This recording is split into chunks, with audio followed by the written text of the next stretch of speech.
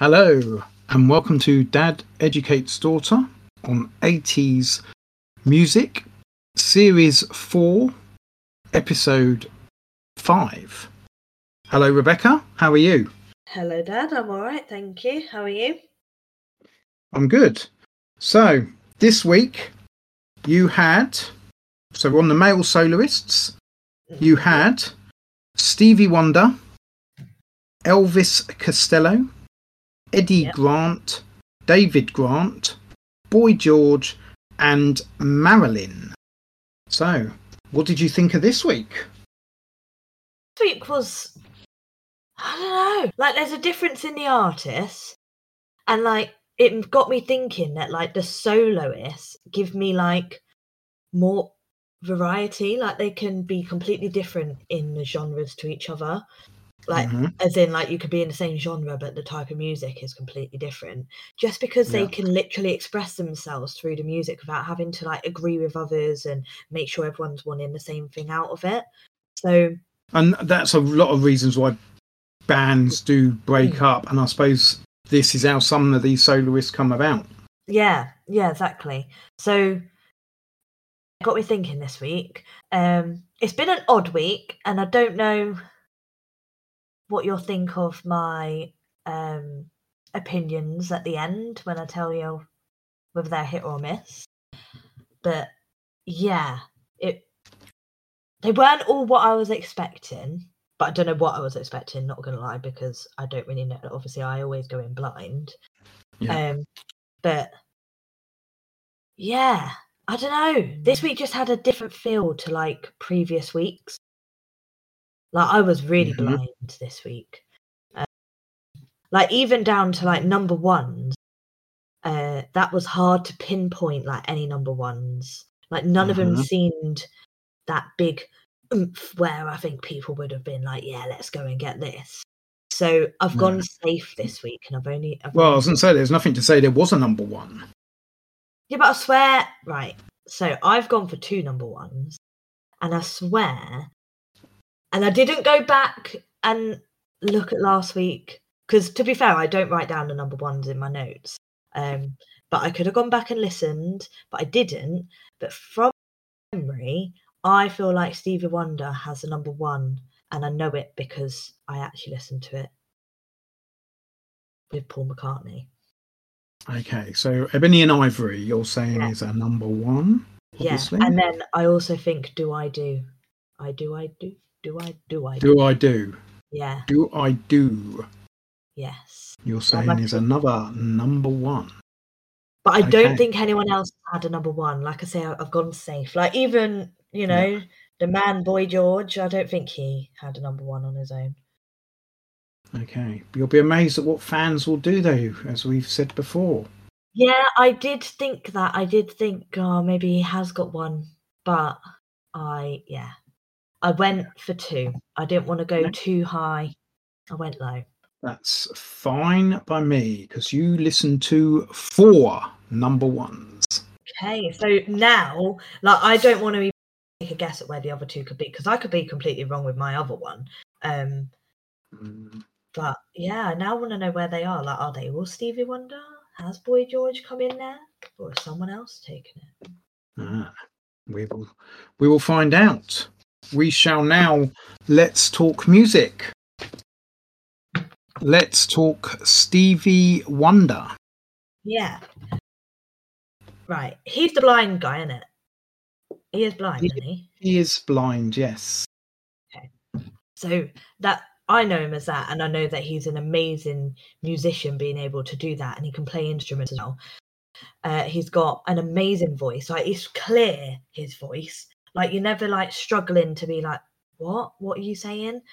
And it's quite different. Like, he's got quite a distinct voice, but not in like, I don't know, it's not like, you know, like other people have had a distinct voice. It's because it's really high or whatever. His is just distinct. I think it's just because he's like so clearly sung. I've never really listened to him before. I know like of him, but I don't know him because like I know he's big, but I've never gone out and explored his music. I feel like when I was listening, he uses a variety of instruments, which I quite liked because it's not like the same old, same old. And so with that, I put his genre as soul reggae. Okay. There's no videos at all. He looks like a cool guy though. Like I know what he looks like, but because there were no videos and I know what he looks like, I've not really seen him young. Because even like when there was album artwork, it didn't really give too much off. So either he's just not aged and he has looked like that all his life, or like that it's not album artwork and it's made by fans, because he looks how I know him, if you know what I mean. And I didn't want to risk Googling anything to find out what he used to look like, just in case anything popped up. So Okay. So Stevie Wonder, born Stevland Hardaway Judkins, is his actual name. What a name! Yes. What a name! He is from Saginaw in Michigan, US, and he has been active in the music business since 1961. So quite a while. He is a singer, songwriter, musician, and record producer. Oh, I didn't know that. Which is what he's gone into, obviously, when he finished.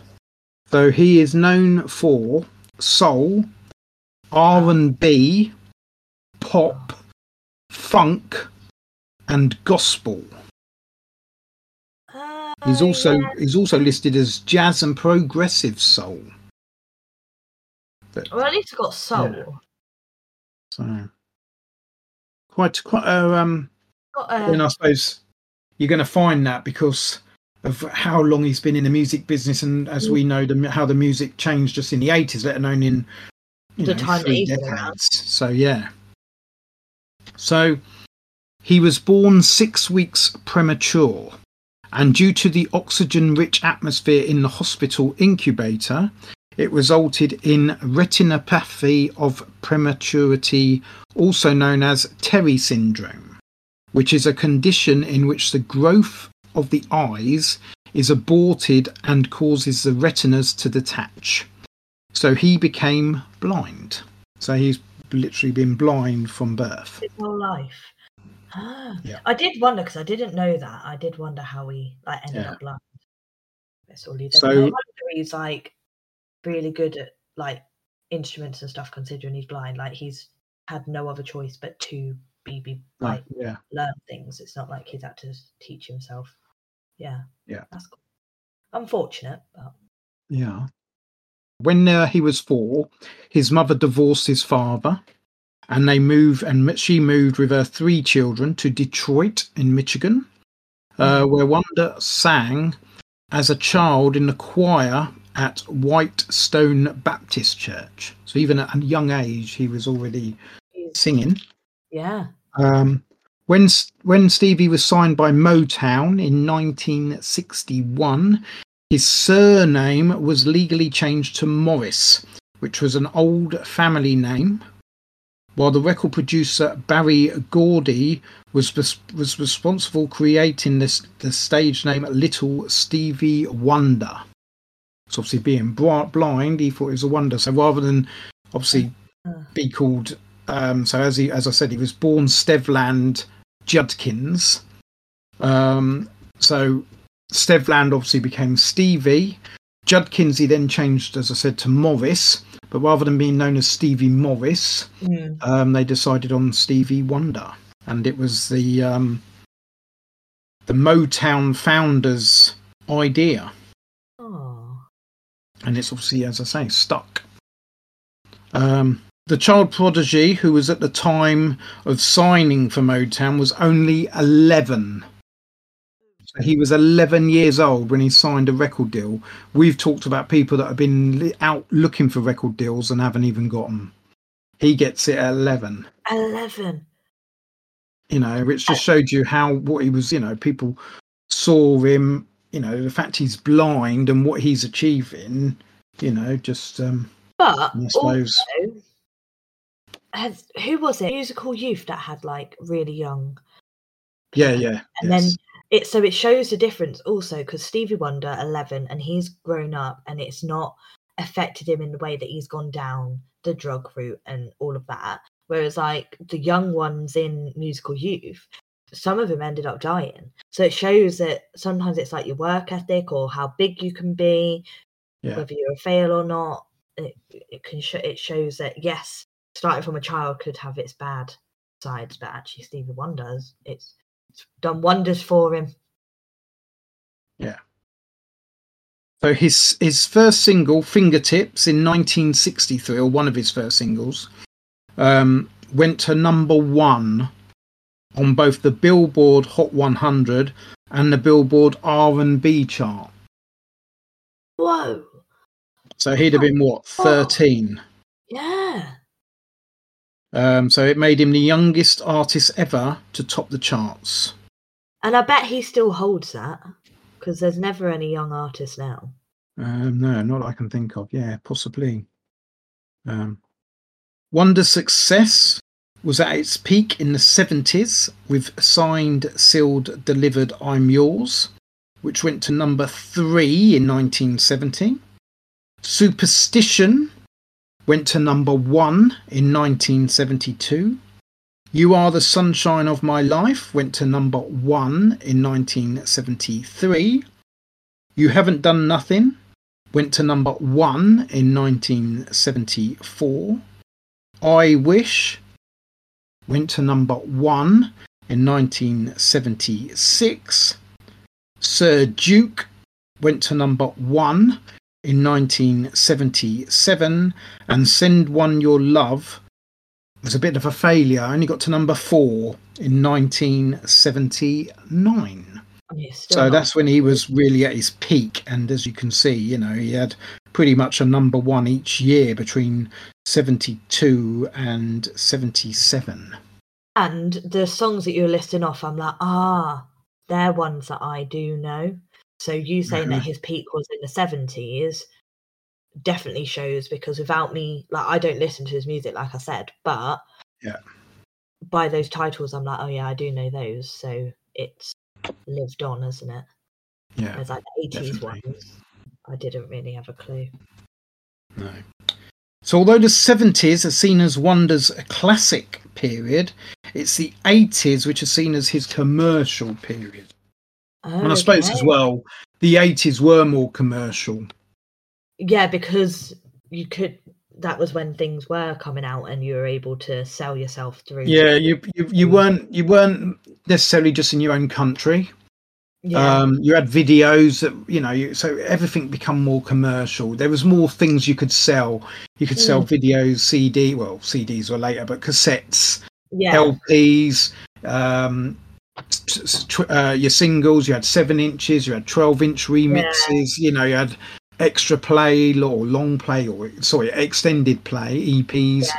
You know, and so everything just changed. So I mean, yeah, he was more commercial, but so was the actual business in a sense as well.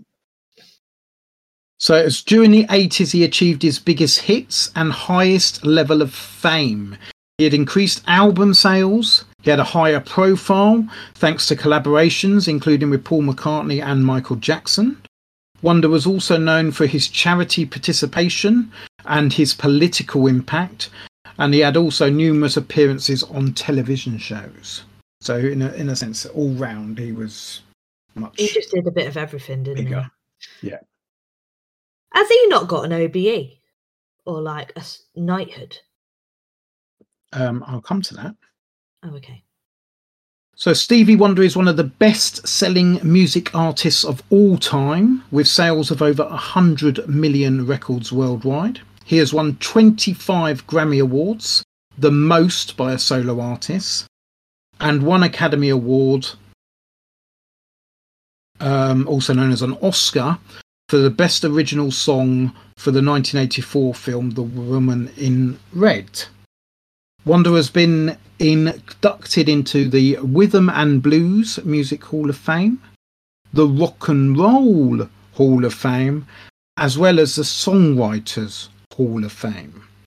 And in 2014, He was honoured with the Presidential Medal of Freedom. What does that mean?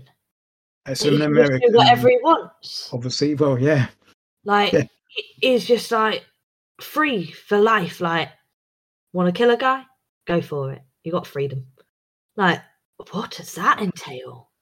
I don't think it I've quite means never. that. But I mean, that's what I'm. Mind you, in America, I mean, don't need to be the yeah. freedom of that to do things like don't, that. No. Go out But and do anyway, it. we'll move on. We're going down a rabbit hole here. Not go there. No, let's not. So yeah, he is quite a what's the word? You know, a legend. You know, he is one of the people you can call a real legend in the music business. You know, when you talk of the Beatles, Elvis Presley, you know, I suppose Michael Jackson. I would say that Stevie Wonder isn't out of place amongst those names. So, how did his singles go, and how did the two that you thought could be a number one go? I mean, I know I have rubbish memory, but it was only last week that we were talking about Paul McCartney, and I'm pretty sure Ebony and Ivory were number one. Okay. Well, we'll start with 1980's Master Blaster, and that got to number 2. Oh, okay, so he comes in strong. It had a long intro, but I feel like it's a very chilled song. You can just chill out to it, like, yeah. But this is probably one thing that I'll say. You have to be in a certain mood for Stevie. Mm-hmm. Like, you wouldn't just pop it on because you want to listen to music. You need to like mellow out to it. Do you know what I mean? Yeah. Okay. Next we have I Ain't Gonna Stand For It, also 1980, number 10. Okay, this one was more upbeat and it had more to it, I'd say, like different levels. The only downside to it was that it was a bit repetitive. Okay. 1981, Lately, number 3. Oh, this one really shows off his vocals. It shows off that talent of being able to sing, which, not gonna lie, I've said this before, and it was probably more with the groups. I feel like in the 80s you didn't necessarily have to be able to sing. Okay. 1981, Happy Birthday, number 2. Oh, I nearly put that as a number one when but I love this Happy Birthday. It's just got layering to it. Like, it's not just your standard happy birthday to you. Like, he proper sings about it being a birthday, and then it's just catchy. I use this now. I play this in work when it's a child's birthday. It's a great one. Can you remember the other people that have had a happy birthday that you've listened to? No. Altered Images. Happy birthday, that one. Yeah. Happy birthday, happy birthday. Yeah. I remember that now. Stevie Wonder's better. Well, it charted better as well. 1982, That Girl, number 39. What? Number 39. What I'm gonna say. It's my favourite. There's a surprise. Everything just fits together, like the music, the lyrics, the gaps in between where it's just like music filling or a bit of sound. It's just a really nice flowing song. Okay.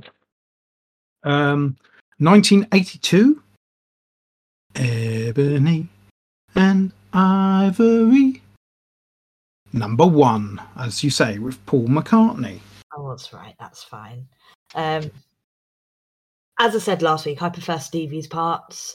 It's just a good musical aspect. They do sound good together, but yeah, Stevie Wonder carries it. Okay. 1982, Do I Do, You said number 1 as well for this one. Yeah. Number 10. Shut up. Number That's a well 10. That So would have there been was my 4 number 1s. You said only 2, and one of those isn't a number 1. But I didn't say I was confident in that, did I? Do I Do would have been my favourite if I didn't recognise it, and that girl actually like really stuck with me. But it's simple, effective. Like there's not much in it, but it's just got a bit of everything. It's catchy. Bit of me. Okay. 1984. I just called to say I love you. Number 1. I was going to put that as a number 1, but because I already put Do I Do, I was like, I can't say he's got 3 in a row. Damn. There you go. I recognise this one as well, which is why it made me think, oh, it could be up there. Because, like I say, I've never explored his music, but I know like this song. It's a good love song, but it's like a twist on a usual ballad. Like it's got a bit more to it. Okay. Oh, I'm well annoyed at myself. There you go. Next we have 1985's Part-Time Lover. Did I say that I just called to say I love you was from 1984? Yeah, you did. I did, yeah. 1985 Part-Time Lover was in the top 10. Was in the top 5. No, it's not a number 1. Was in the top 3. Part-Time Lover in 1985 got to number 3. Oh, okay. I recognise this one as well. This one really gets you moving, and again, it's one that shows off his vocals. Like his voice really is something. And yeah, this one is an up there one. Okay. Next we have 1986 Overjoyed number 17, and that was following quite a few flops, to be honest. Hence the years. Suddenly there's not as many songs in the years. It's not because he's just not releasing them, it's just they aren't as successful. Just didn't get it. Yeah. This one was calming, nice and chilled out. That it? Yeah. There weren't much else to say about it. To the point, Dad. Okay. And then 1988, Get It with Michael Jackson was a big flop at number 37. Stop. With Michael. So you didn't send me it saying featuring Michael, and I didn't notice that it said anything with Michael Jackson when I added it to my playlist. I don't think really. I think it might be Michael Jackson doesn't have anything to do with it. As I say, it was a flop. Well, it was a flop for both. They were both two big names, and it just didn't.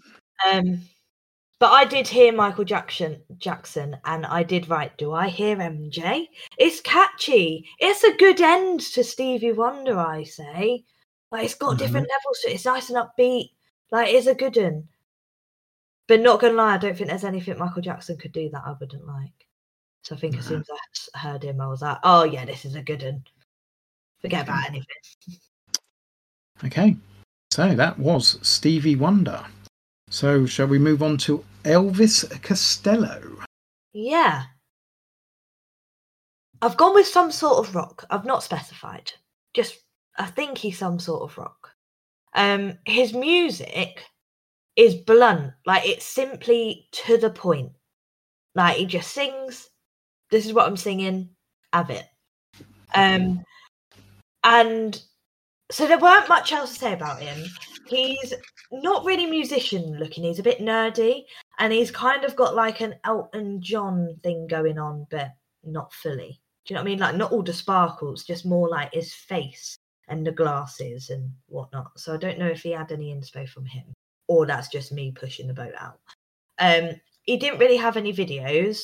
The only one that stuck out to me was Accidents Will Happen. It was a animation video, and I was like, oh yeah, this is like a peak of the 80s. Like, everyone kind of puts a bit of animation into their videos. So yeah, that was the only one that stuck out. The only thing I've got is who are the attractions, because it comes up. So the first couple of songs, it's just Elvis Costello, and then the majority of the rest are Elvis Costello and the attractions. Like, is he a little bit like Gary Newman, and like that type of thing? So I'm guessing you've got some answers on that, because I want to know. Because why are they not getting credit? Why was he not in the groups? So, Elvis Costello was born Declan Patrick McManus. I'm sorry. Declan Patrick McManus. None of them are similar. So he was born in London, England, and he's been active in the music business since 1970. He's a singer-songwriter and a record producer. Singer, songwriter, guitarist, and record producer. Oh, okay. And his music is new wave, power pop, punk rock. Oh, okay. I mean, that being low in the list suggests that rock isn't really. It's not as rock as I thought, but got some. So Costello began his career as part of London's pub rock scene in the early 1970s, and he was later associated with the first wave of the British punk and new wave movement that emerged in the mid to late 70s. Elvis Costello got his stage name, Declan McManus, should I say, got his stage name, Elvis Costello, from using the first name of Elvis Presley and the surname of his dad's own stage name, Day Costello. Oh, so his dad was something as well. His dad, Ross McManus, was a jazz trumpeter known as Day Costello. Oh, okay. And he took his dad's surname from that and Elvis Presley's first name. So he's obviously inspired by Elvis Presley. Yes. Right. So his dad, who was a jazz trumpeter and vocalist, had a hit in Australia with his cover of the Beatles' The Long and Winding Road as Day Costello. Right. So in 1971, at 16, McManus moved with his mother to Birkenhead, not far from her home city of Liverpool. And McManus formed his first band in Liverpool, a folk duo called Rusty with Alan Hayes. I think it's Mays. In 1974, he moved back to London, where he formed Flip City, a pub rock band which lasted until 1976. His first broadcast recording was with his father in a TV commercial for R. White's Lemonade. I'm a secret lemonade drinker. R. White's. I remember it, that's all. Which aired in 1974 with his father singing the song and Costello singing the backing vocals. The ad won a Silver Award at the 1974 International Advertising Festival, and Costello continued to write songs as he actively looked for a solo recording contract. In 1976, he got signed to an independent label, Stiff Records, who I think we have come across before. Yeah, definitely. On the back of his demo tape. His manager at Stiff Records, Jake Riviera, suggested that the singer, calling himself D.P. Costello at the time, used the name Elvis, and thus he became known as Elvis Costello. So he was using his initials, Declan Patrick, as DP, and obviously by this time he was already taking his dad's stage surname, Day Costello. But DP Costello, that isn't very catchy, and I suppose nor was Declan Costello. So his manager said, why not take Elvis Presley's name, Elvis Costello, and that's what he's now known. Now I know his name's not Elvis. He really doesn't look like an Elvis. Like, he doesn't. Wow. In radio, it's not about what you look like, it's about your sound. in music, should I say. Yeah, that's true. So in 1977, Costello formed his own backing band, the Attractions, who consisted of Steve Neve on piano, Bruce Thomas on bass guitar, and Pete Thomas on drums. Note that Bruce and Pete are not related, because I did look them up, because I thought, oh, he's got two brothers. Okay. And then Yeah. in December 1977, Costello and the Attractions replaced the Sex Pistols on Saturday Night Live, playing Less Than Zero. However, mid-intro, Costello yelled "Stop, stop" to his band, and they played Radio, Radio instead, which was a song criticising the commercialisation of the airwaves, which NBC had forbidden them to play, and subsequently Costello was banned from the show, and Costello received considerable attention with his insistence on performing Radio, Radio on the Saturday Night Live, helping his debut album, My Aim Is True, as its popularity in the US exploded following the performance, and obviously I suppose all the backlash, or what was said about it. So yes, so he gained a lot of respect from the public, but not so much obviously from those behind the TV companies and what have you. Yeah. Risky. Yeah, well, yeah, very. It could have finished him. Yeah. In 1977 in the UK, his fourth single, Watching the Detectives, off the album My Aim Is True, which is this album that obviously Radio, Radio, and that he was helping, gave him his first top 40 hit in the UK when it peaked at number 15. Okay, so he's made it over. He's from over here anyway, but he for whatever reason he was a bit backwards. Did better over in America to begin with. Yeah. In 1978, he released his second album, This Year's Model, and saw 3 of its singles reach the top 40. I Don't Want to Go to Chelsea got to number 16. Pump It Up reached number 24, while controversial single Radio, Radio, so it wasn't even on the first album, it was on the second album, peaked at number 29. I mean, that's not bad going. In 1979, his third studio album, Armed Forces, saw 2 singles released, with Oliver's Army becoming his most successful single to date. I won't say where it came because I've obviously given you it, but it was outside the 80s. Yeah. But I gave you it because I like it and I thought you should listen to it. So that's not an 80s No, it's song. 1979. And it's While follow-up single, Accidents Will Happen, reached... Also, I've given you that one, so I won't tell you. But again, that's from 1979. I thought you were going to say that then. I was like, oh. So both of those two are from 1979 and off his third album. Right, okay. So while the album reached number 2 on the UK album chart. So the album done really well on the back of it. Album did well. Wow. So we can now come into the 80s. So in 1980, his fourth album, Get Happy, reached number 2 on the UK album chart.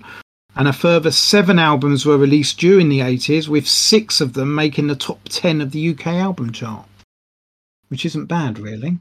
When you think of that's not bad. You know, the spectrum of music that was around, and the fact that he was still keeping in there with his albums. Like, you've got to fight them off. Yeah. During the 90s, Costello released another 6 albums, with 1994's Brutal Youth reaching number 2. So when you think he's really been around gets his since the music out there, 60s, doesn't he? Like, and he's having a number out. 2 album in the 90s. He's not messing. Has he moved with the genres, or is this him But I guess like if you've got some like rock Yeah. in there, it doesn't Yeah, like it's it's sort a of, yeah. foundated Yeah. genre and it's always going to be there. So if he stayed along those Yeah. lines, he doesn't have to change it No. up, does he? So sorry, I said he's been around since the 60s. He's in the music business in the 70s, but still, he's, you know, beginning of the 70s, then the whole of the Like his 80s, and here he yeah, is in 1994 getting an album at number 2. So madness. So between 1977 and 2022, Costello has recorded and released 33 studio albums, with 12 Hang on. making the top 10 of the UK album chart, including The Boy Named If, which was released in 2022 and reached number 6 on the album chart, 15 years after his debut album. Still going. And still having big, well, not obviously not singles, but albums. So yes, Who? his fan. He's obviously got a Because very loyal, big fan yeah, base. he's obviously got very yeah. So Elvis Costello's last top 40 single was "She" in 1999. So even nearly that got in, you know, into the 2000s in singles. So which was from the Notting Hill film soundtrack, which was a cover of Charles Aznavour's 1974 single, which reached number 1 originally, with Costello's version peaking at number 19 25 years later. But the fact that it's linked to a film. Yeah, would and have as I helped say, him it's there. a cover, but didn't do as well as the original anyway. Yeah. But if you've watched Notting Hill, you'll know the song. I've not watched Notting Hill, you know. It's a film that I've always Really? wanted to watch. You've not seen Notting Hill? Oh. Yeah, I know. Well, you wouldn't know that song it then. shocks me as well. No, but it shocks me as well because Notting Hill's right up my street, and I've just never. So Costello's original backing band, the American West Coast act Clover, which tells you he must have been based in America for a time to even have his backing band from America. But yeah, Clover would later go on to be part of Huey Lewis and the News and the Doobie Brothers. So some of them went on to be Huey Lewis and the News, of which one of them was Huey Lewis. Yeah. So Huey Lewis used to be in Elvis Costello's backing band with Clover. And I think we did touch on that when we went through both of those bands. Probably. And then some of the others went to Doobie Brothers. So yes. So Elvis Costello, his songs, as I said, the first two are 1979, so we'll do them first, obviously. Oliver's Army, number 2. That was my favourite. So I'm really gutted. That's why I gave you it. I like it. I really got it. I thought I was only just outside. Yeah, that was my favourite. You just can't help but join in. Like, legit, from the first few words, I was like, I like you. You're good. And then, like, I listened to all the others. Because in my car, I was like, oh, I like this. Listen to all the others. And then when I was, like, writing my notes and came back to it, I was like, oh, yeah, I remember you. Straight away, I was like, yeah, you're my favourite, because I don't really remember any of the others. And, yeah, I stuck by it. And then also 1979, Accidents Will Happen, number 28. This is one where I'm like, his music is to the point. Like, this is to the point, and it's quite relatable because it is literally what it says in the title, all about how accidents will just happen. 1980, I Can't Stand Up for Falling Down, number 4. It's catchy, quite repetitive. The only thing is, it just doesn't seem authentic enough. Like it's had a lot of work done, I think. 1980 still, High Fidelity, number 30. Okay, this one was quite short, not much content. It felt like a bit of a shift in the genre. Like, it didn't really fit with the previous ones. Okay. 1980 still, New Amsterdam, number 36. Yeah, I agree. Although I do like the randomness of it. It is quite catchy, like, and you can't help, like, when I was listening to it, I was like, you really can't help but just listen to the lyrics. He's literally singing about Amsterdam. It's just so random, Okay. but I like it. And then we've got 1981, A Good Year for Roses, number 6. Okay, this was much slower. And I liked it about it. It gave him a bit of variety. And this one shows that he really can sing. I did like the vocals on it. 1983, Every Day I Wipe the Book, number 28. Okay. I think this one should have been higher. It's got a good concept, like, in the lyrics. Like, I like a song where when you listen to the lyrics, you really feel part of the song, or it's relatable, or it really tells a story. And this is one of those, and it's quite chilled out. So I kind of get why it probably didn't hit as high.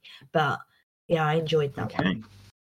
1984, and this is a double A side, double A release. Okay. I Want to Be Loved and Turning the Town Red got to number 25. Okay, I feel like I Want to Be Loved. Nah, that wouldn't have sold the records. It's a bit of an in the background. It's got a nice jazz sound to it, though. And I know we weren't jazz, but it's got something in there.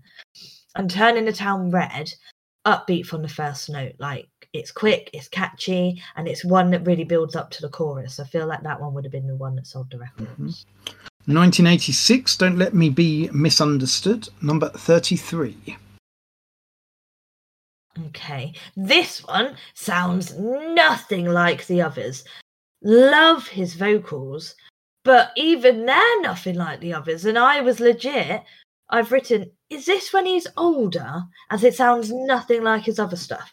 And like, I listened to this twice when I was writing my notes, because I remember listening to it in the car thinking, have I like put, you know, like when they redo their songs, like, because they've gone to, like, what's his name, Steve Winwood last week, how he went to the coronation, and so you hear his songs but it's as he's older kind of thing.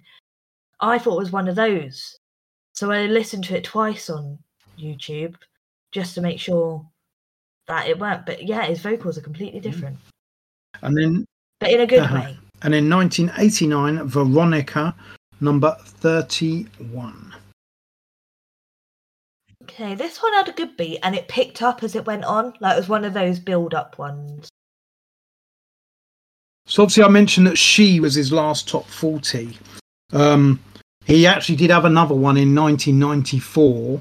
That got to number 22, and that was Sulky Girl. So pretty much the 80s were, or 70s stroke 80s were his, I'd probably more say the 80s, the late, you know, those two songs you had at the beginning from 79, and then the 80s was the Elvis Costello, pretty much.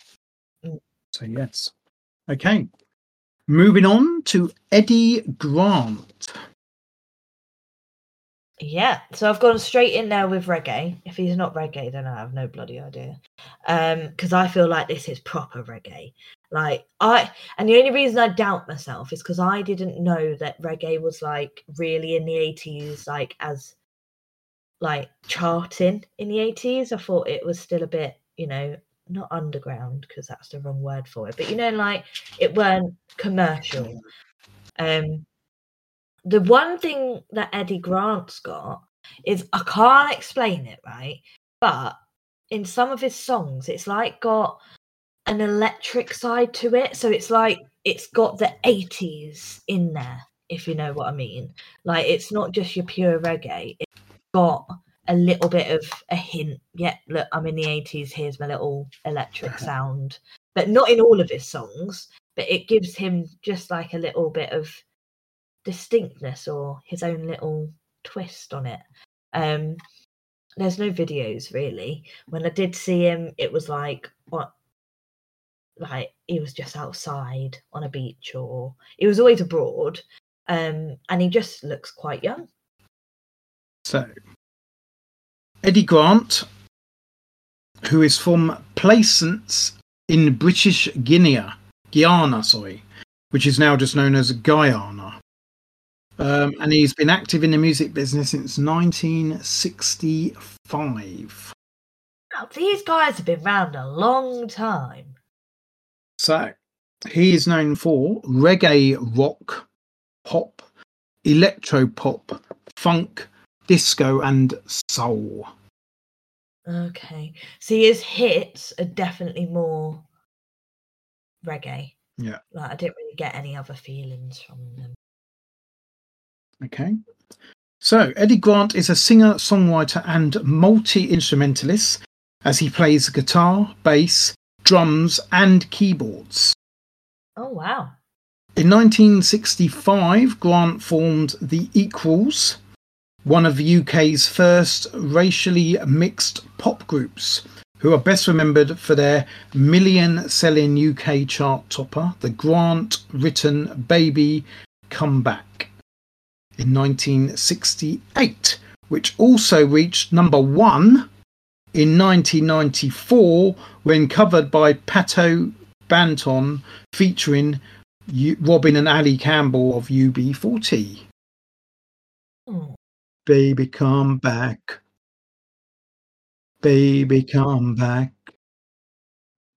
I weren't a big UB40 fan, though. Well, that wasn't UB40, that was Pato Banton featuring Ali and Robin, the brothers, who were from UB40.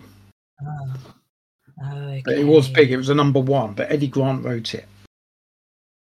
So Grant is also seen as a pioneer for the genre of ring bang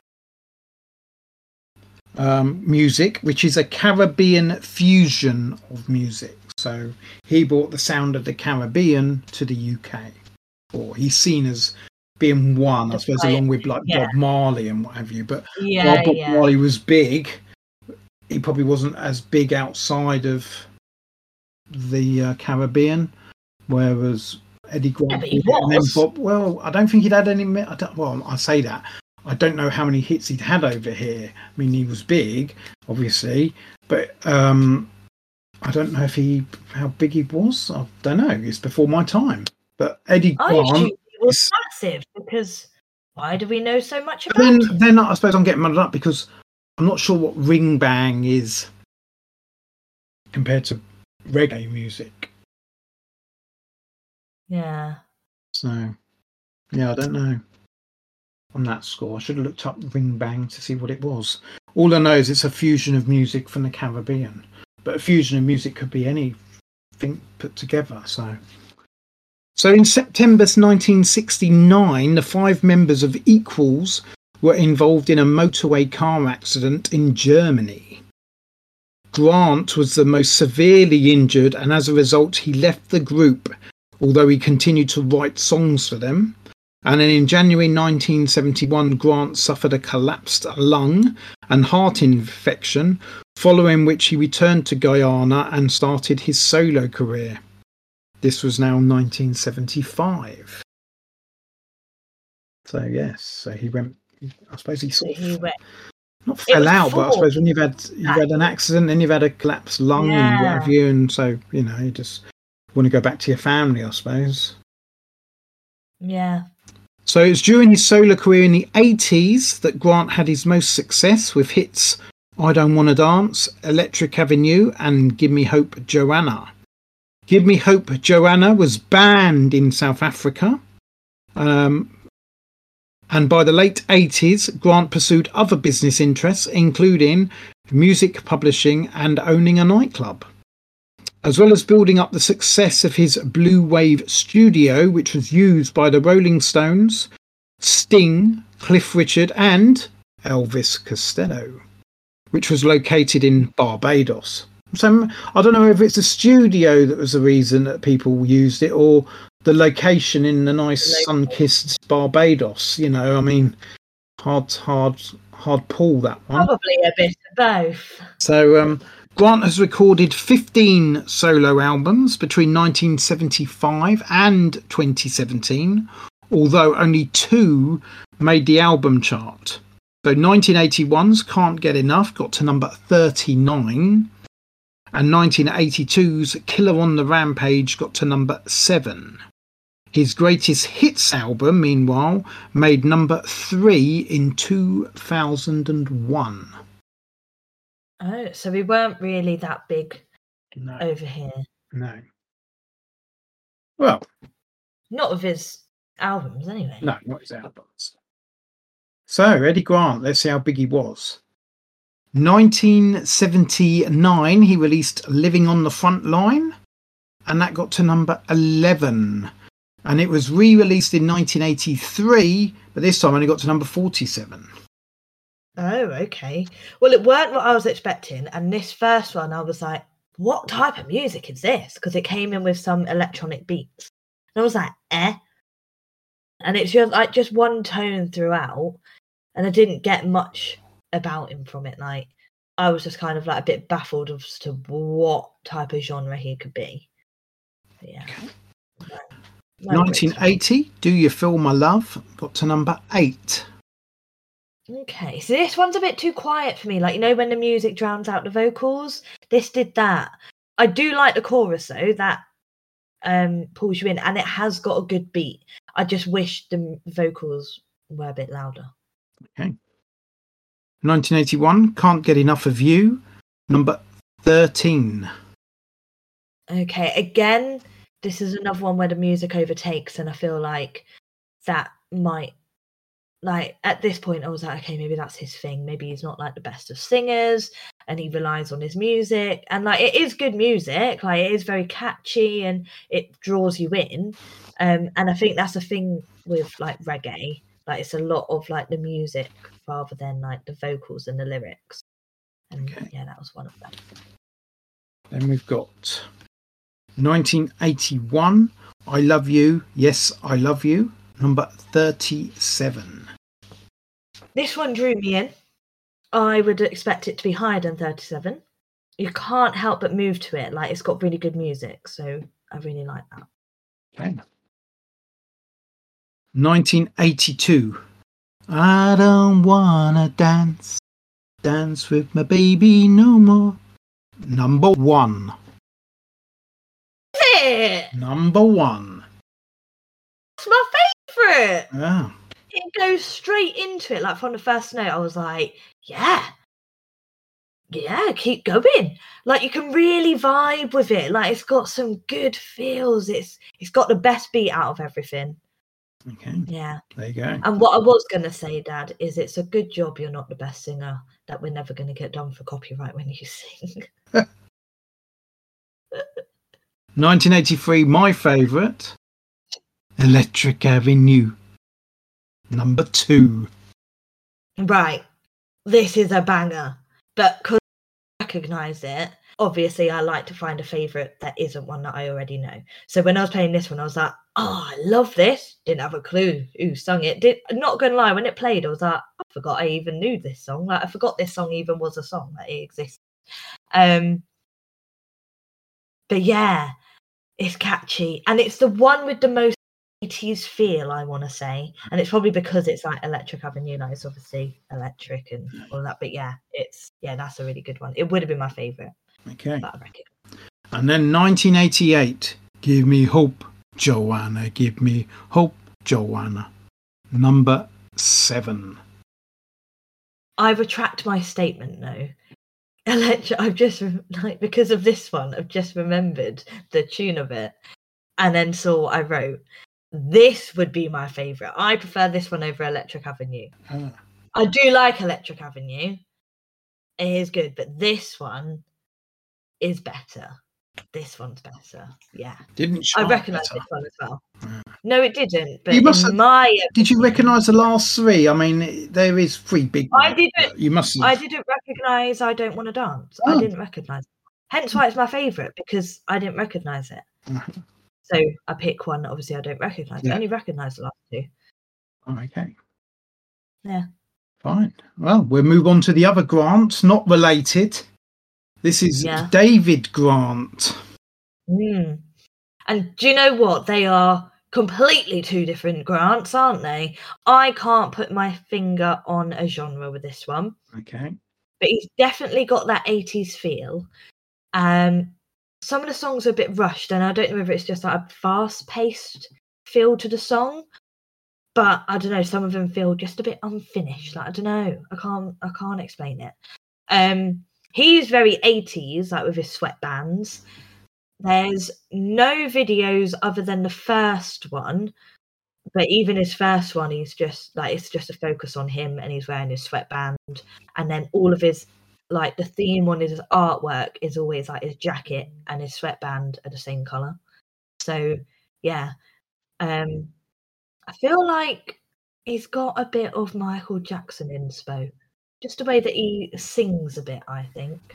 Okay, that's interesting. Yeah. So David Grant is from Kingston, Jamaica. Okay. So another one from the West Indies. He's from Jamaica, whereas, I say West Indies. Is Guyana West? I think it is classed as West Indies. Might be classed as South America. You're better at geography. Yeah. But yeah, he's from Kingston, Jamaica, and he's been active in the music business since 1980. Okay, so he's not been around as long. He's a singer and a vocal coach. Oh, that's a bit different, Yes. isn't it? So, and again, yeah, with David Grant, there is no genre being given. So, so me not being able to put my finger on one anyway. He obviously doesn't really have one. But he hasn't had many songs or hits either, so, you know. To kind of narrow it down. So Grant became famous in the early 80s as a member of the soul funk duo Lynx, who we have discussed, whose biggest hit was Intuition in 1981. Grant began his solo career in 1983, but is more known for his duets with Jackie Graham. He has also worked as a session singer for artists including Diana Ross, Rick Astley and the Lighthouse Family. Grant became more known for his work as a vocal coach alongside his wife Carrie Grant on the TV shows Pop Idol and Fame Academy. Oh. And he has also worked with some of the UK's biggest pop acts, including the Spice Girls, Take That, S Club, Will Young, Atomic Kitten, Lamar, Charlotte Church and Joss Stone. So he's done vocal coaching with all of those. And so is he like over here doing that? Yeah. Like, was he on Pop Idol over here? Yes. I think he is based over here, and I think his wife Carrie is English. Why do I recognise the name Carrie Grant? Is she big? Yeah, she's a vocal coach. She's. Yeah, but I recognise. She's got like red hair. Whenever I see her, she has red hair and that. But I think she's quite out here, sort of thing. Recognise her? Yeah. Yeah, I recognise her. Uh-huh. So yeah, not who I thought it would be, but yeah, I recognise her. And Grant was awarded an MBE in 2019. So although he hasn't done much, he's got an MBE. Oh. Yes. Hey. So there we are. And that might be due because him and Carrie, they run a Christian church plant in their home. What's one of them? I don't know. I'm just letting you know what they do. They're both Christian and run a church plant in their home. Okay. So, yeah. So David Grant, that's it. There's not much to say about him. But as far as his songs go, 1983, Stop and Go got to number 19. Okay. Vocals were a bit off. I can't really tell what he's singing either. It's just not much going on. 1983, Watching You, Watching Me got to number 10. That was my favourite. Fast paced, chorus really saves it, and I like the sounds that are in it, like all the instruments put together. Okay, 1983, Love Will Find a Way. Number 24. Slower, calm. It shows off his vocals. Now, considering I said vocals are a bit off for Stop and Go, this one, like, Considering he's a vocal coach. Yeah, I mean, he really tried. Nah, but do you know what? Actually, thinking about it, him being a vocal coach, he's not the best of singers. Like, he's not. Like, he really tries to hit the high notes in Love Will Find a Way, and it's not. I'm not really feeling it. Yeah. 1985. Could it be I'm falling in love? With Jackie Graham, got to number 5. Okay, so this is a change from his usual stuff, but I say that he's not got a genre, so his usual stuff ain't really anything anyway. Very quiet, but their vocals go well together. And then 1985, Mated, also with Jackie Graham, reached number 20. So I prefer this one over the other one. I do as well. Yes. Yeah. I put that this is a swaying song, right? Before I watched the video for it, and to be honest, I only watched Top of the Pops. I watched, and it legit. They are just all there swaying to it. Like, even Jackie Graham and David Grant, they're just swaying. They seem like they've got chemistry, though. What, Jackie Graham? Yeah. Yeah. Uh-huh. Yeah. Like, they work well together. Uh-huh. Okay, so we're down to the last 2 artists, and we've still got a number 1 to find. Is it going to be Boy George, or is it going to be Marilyn? It's got to be Boy George. I'll be surprised if it's Marilyn. I will be surprised if it being Boy George, because you'll find out why. But which song would you think if it's Boy George, and which if it's Marilyn? Let's have a look.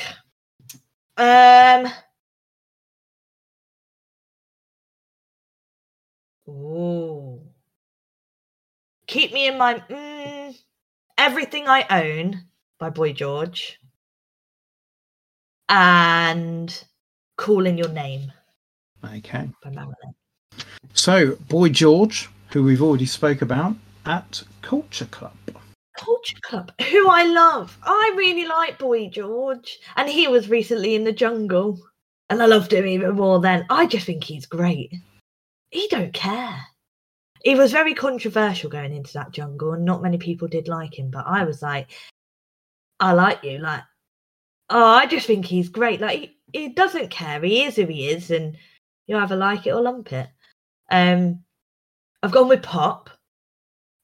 Do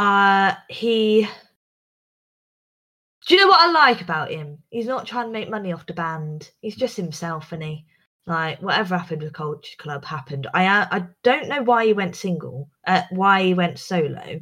So I want to find that out.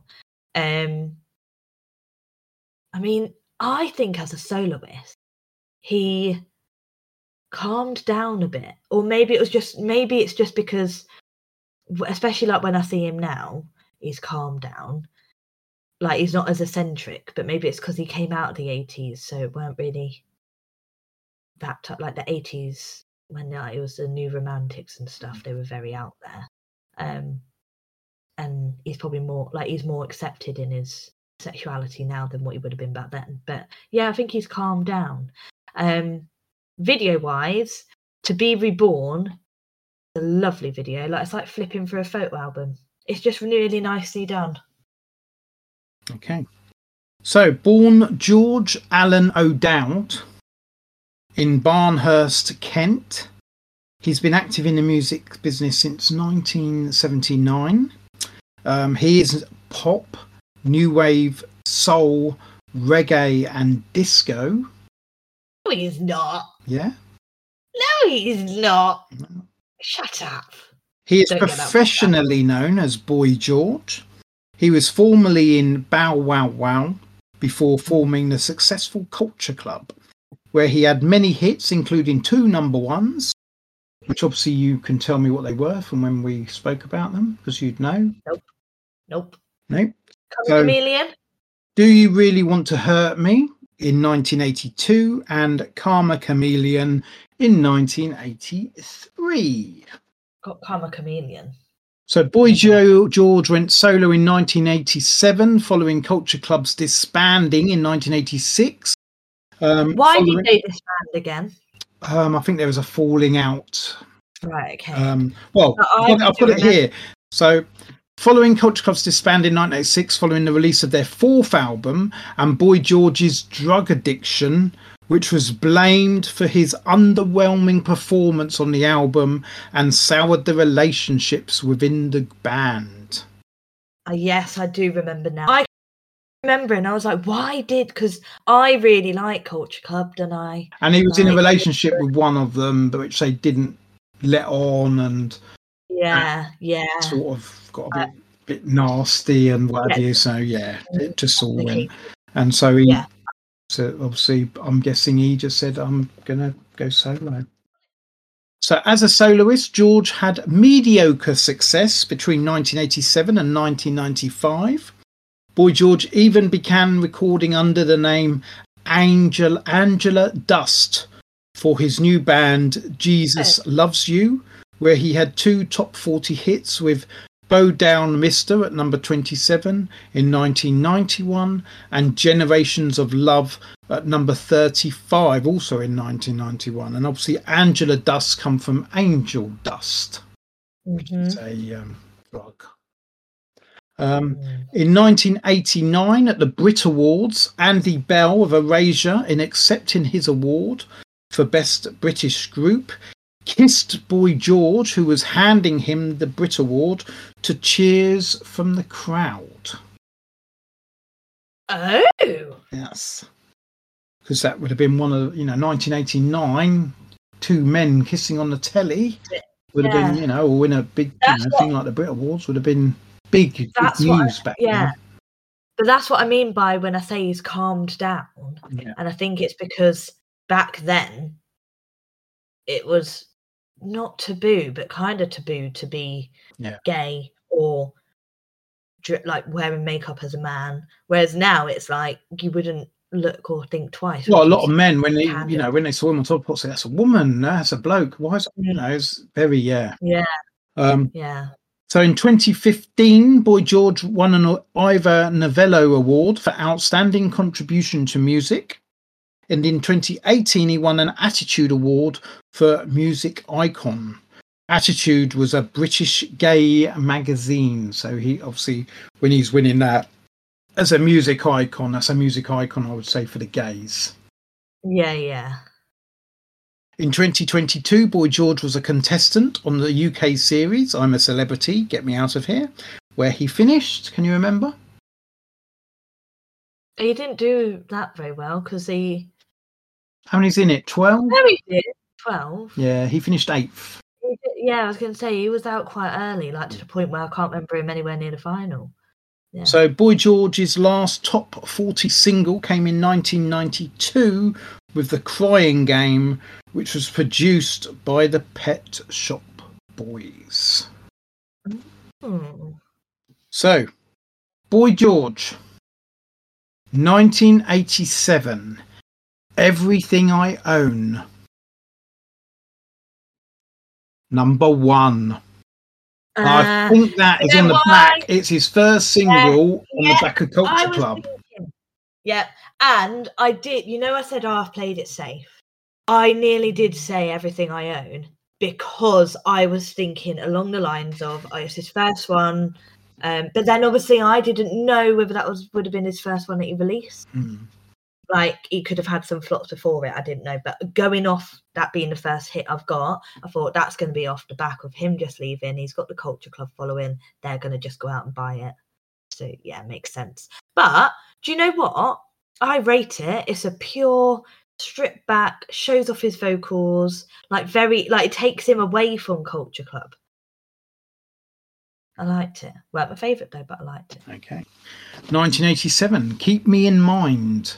Number 29. See, now this was my favourite. It's a beautiful song, lyrics and vocals. Like it's got a bit of everything. Like the music's good. Like, I don't know if you noticed, but when you asked me which Boy George you think I would put as as a number one, I nearly said that. Then I changed my mind because I remembered that one would have been him. But yeah, like I think that's a really good song. Okay. I've got higher. 1987 again, Sold, number 24, so higher than Keep Me in Mind. Do you know this was a close, like, it's a good up there song. It's got a bit of rapping in it. Something a bit different, and it really builds up to the chorus, which I like. Okay. Also 1987, To Be Reborn, number 13, so also higher than Keep Me in Mind. This was one of his worst. It doesn't really suit him. Too slow. It's not him at all. And then 1992, the Pet Shop Boys produced The Crying Game, and that got to number 22, which was also higher than Keep Me in Mind. The Crying Game's like just an in the background song. It's too slow for me. Like, it's not really him, but I guess when I say it's not really him, it's not what he was in Culture Club. Okay, and just on the back of Pet Shop Boys, I just want to say I saw them in concert and they're still as good as they are. I saw them in Brighton on their Dream World. I can't think what it's called, Dan. Dreamland, Dream World, something like that. Was it? That good? The concert was. I just can't remember what it was. The name of the concert was. They've even got a song by the same name, but I can't remember. The concert was really good. I should get a petition going to be taken to some of these concerts. I think I deserve to. But with you living up north and me living down south, it's a bit, and it's a bit expensive because they're not cheap. And but it was good because the problem is it was in Brighton, so we made a weekend of it. And they were really, really good, really good. And this weekend there's been Blur, which are a 90s band, but a 90s band I really liked, and they've been rocking it from what I've seen at Wembley. So bit annoyed that I didn't get some tickets for that because the atmosphere looks amazing, I have to say. But they are a good, I would say, like an arena stadium band. Okay, yeah. Like good performers. Yeah, definitely. Have you seen them before? No. Oh, okay. So moving on to Marilyn. Yeah, so I went for New Romantics, rock, synth pop. Very 80s. I think this is the most 80s soloist I've had this week. Got good vocals, very pretty, like looking. They're not scared to impress. Like, he's not scared to impress himself, and I feel like he might have been one of the first to really break that mold. In like I don't know whether he is trans or just okay, maybe not trans, but like dressing up in drag. I don't know, but he's definitely like breaking the barrier wall, I'd say. Mm-hmm. Yeah. Well, I suppose when you say that, I think Boy George was probably the first to. Yeah, but I don't know.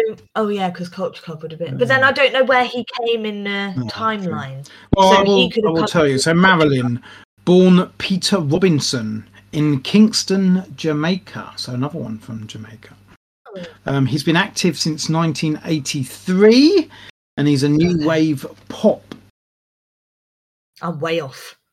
So Robinson was born in Jamaica. However, at the age of 5, he moved with his mother to Bournemouth, London. And as a boy, Robinson loved Marilyn Monroe's image, and Marilyn became his school nickname. Robinson has later stated it became his nickname from homophobic bullies at school who bullied him for being feminine. People are horrible. Drives me insane. So Robinson was a regular at the Blitz nightclub, which obviously we have spoke about, as it was a big times thing from the 80s, or the beginning of the 80s and New Romantics and that. So he was one of the labelled a Blitz kid, with numerous other regulars who went on to become pop stars like Steve Strange, the owner, who obviously was in Visage. The Spandau Ballet members. And it was also during this time that Robinson, now known as Marilyn, met Boy George prior to him forming Culture Club. And the pair would later share a squat together. Oh, okay. So while Boy George went on to form Culture Club and join the other regulars of Bits Club, who went on to carve out a pop career, Marilyn was still trying to gain a recording contract and even relocated to LA, Los Angeles, for a short time. Oh, so he really struggled. Yeah. However, following Culture Club's commercial impact, record companies started looking for other artists with a similar cross-dressing image. So in 1983, following a high-profile appearance in Eurythmics' promo video for Who's That Girl, Robinson signed a recording contract with Phonogram Records. It's mad. So like that he was squatting with Boy George. And it was Boy Boy George made it big. Boy George then, because of his image, helped him. But I was going to say, like, I was going to interrupt you and I held back. But I was going to be like, if he was squatting with Boy George and Boy George made it big first, did Boy George not then help him out? But like he did in a non-direct way. Like he didn't literally hand it to him on a plate. No. So Marilyn's first chart success came in late 1983 with his debut single, Call In Your Name, which reached the top 5 in Australia and number 1 in Japan. What a random place. Yes. In late 1984, Marilyn took part in the Band Aid charity single, Do They Know It's Christmas? And in early 1985, Marilyn was forced to give up his London home due to financial difficulties. So Phonogram Records sent him to Detroit, Michigan to work with producer Don Was. While in America, Marilyn cut his trademark long blonde hair and ceased using makeup, thus abandoning his image that had brought him his initial success. No. He really suits it. So after spending a week recording new material with Was, Marilyn was scheduled to perform live for the first time at New York's Area nightclub. The performance was intended to be filmed for use in the promo video for his new single, Baby You Left Me. However, the film crew were delayed, and although Marilyn proceeded to go on stage, the performance was ruined by technical problems with the club's PA system. So midway through his first song, Marilyn abandoned the performance. So in June 1985, Marilyn eventually released his debut album, Despite Straight Lines, which included his 3 earlier top 40 hits singles. And the album was a flop, only charting in Australia. And by this time, Robinson's drug addiction and highly publicised dispute with Boy George had damaged his public image, with both his singles, Baby You Left Me and Pray for That Sunshine, being unsuccessful, only reaching the top 40 in Australia. By 1989, Robinson had signed with the Interbeat label, although no new recording surfaced, and Marilyn dropped out of the public eye for the next decade and abandoned his music career. Robinson reappeared in 1999 when interviewed for Channel 4 programme Top 10 New Romantics, although he himself was not listed. In 2000, he attempted to relaunch his music career with a cover version of Dennis Brown's song How Could I Live for Desilu Records, based in Jamaica, obviously where he was originally from. However, following disagreements with the label, Robinson refused to let the single be released. In 2015, Robinson appeared on an episode of Celebrity Gogglebox as part of Channel 4's Stand Up to Cancer. And in 1995, Boy George wrote in his autobiography, Take It Like a Man, that in the 1980s, Robinson had a relationship with Bush singer Gavin Rossdale. In a 1996 interview, Rossdale told Rolling Stone magazine, Boy George doesn't even know me. I hope he manages to sell some books by putting my name in there, as I know there's a queue of people going to lawyers about stuff in his book which isn't true. However, in 2003, Marilyn dedicated the Marilyn CD Hold On Tight to Rossdale, citing the years of our passionate relationship, and featured a photo of them together on the cover. Later, both spoke candidly about their relationship, with Robinson confirming in 2009 that they had been together for 5 years in the 1980s, while in 2010 Rossdale said the relationship with Robinson was an experiment and part of growing up.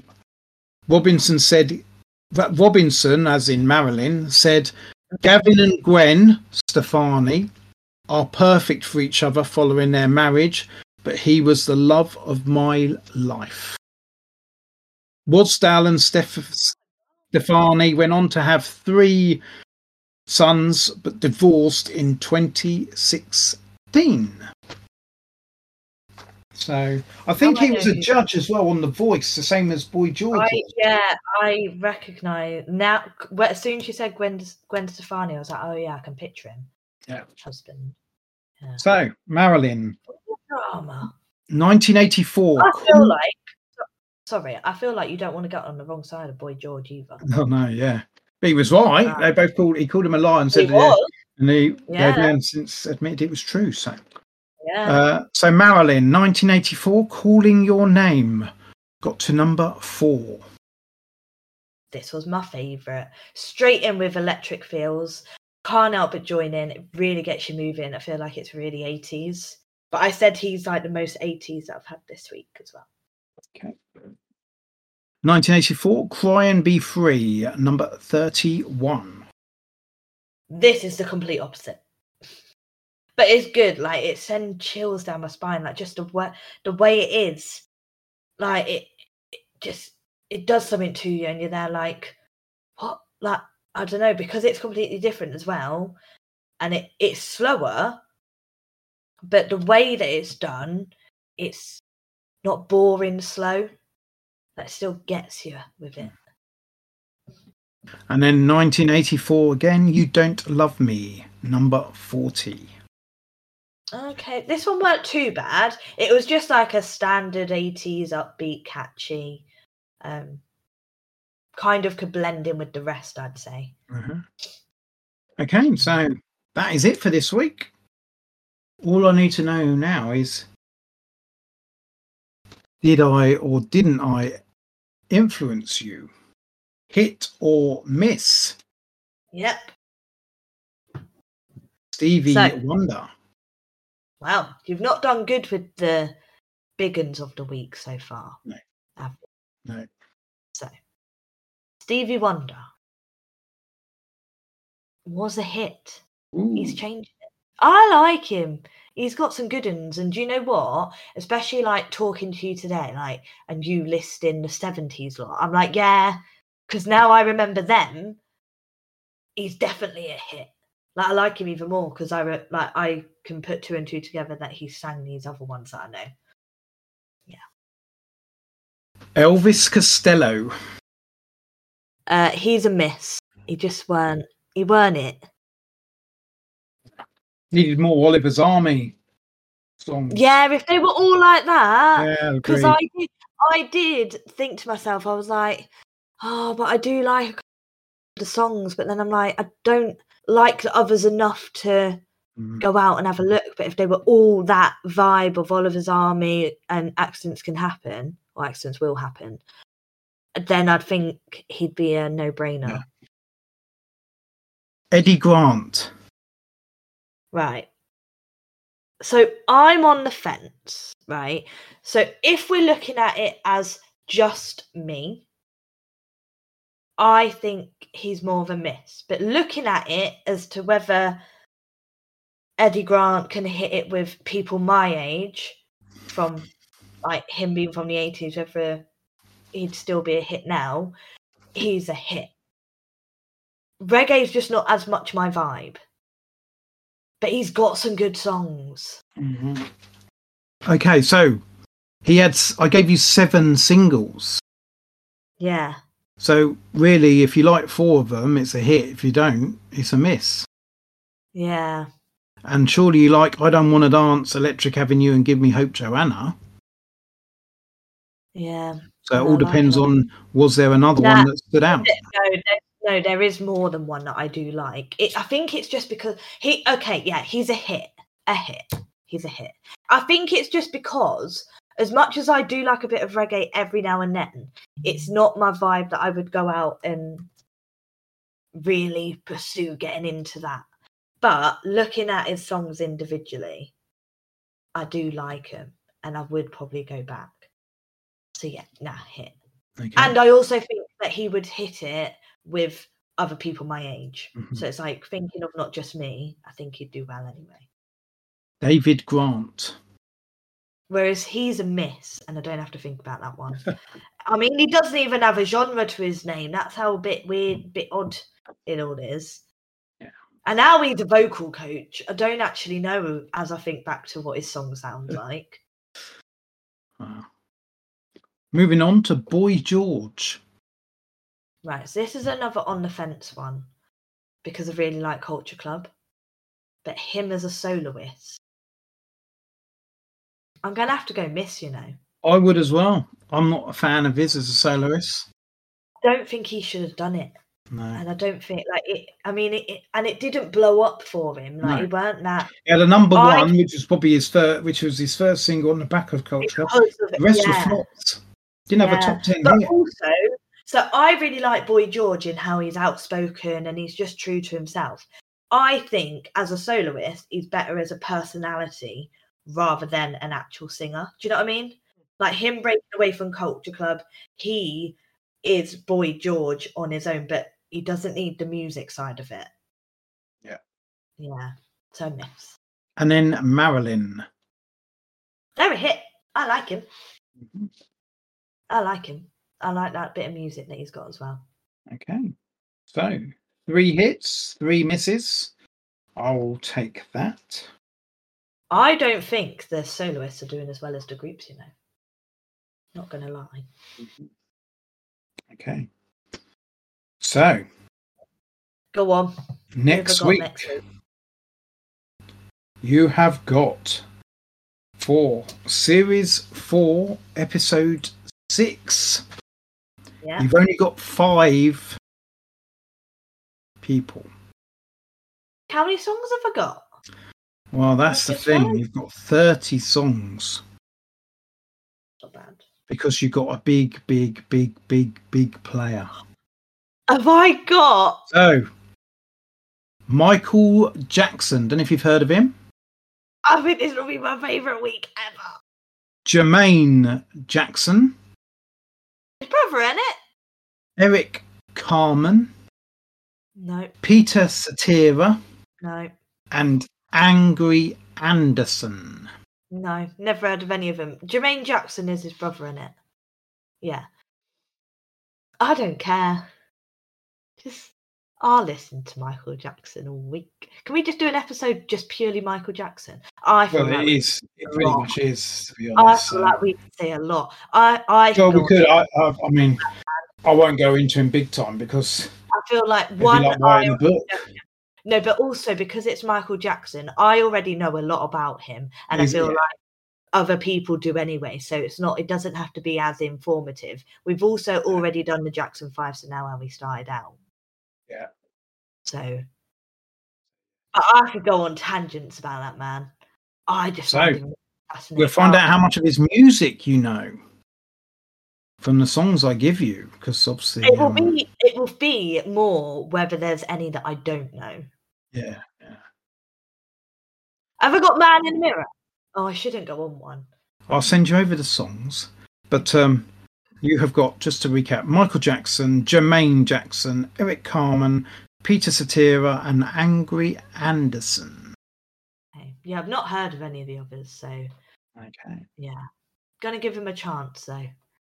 Okay. That is it for this week, and we shall look forward to next week. Yes, we shall. All right. I'll speak to you then. You will. Bye-bye. Bye, Dad.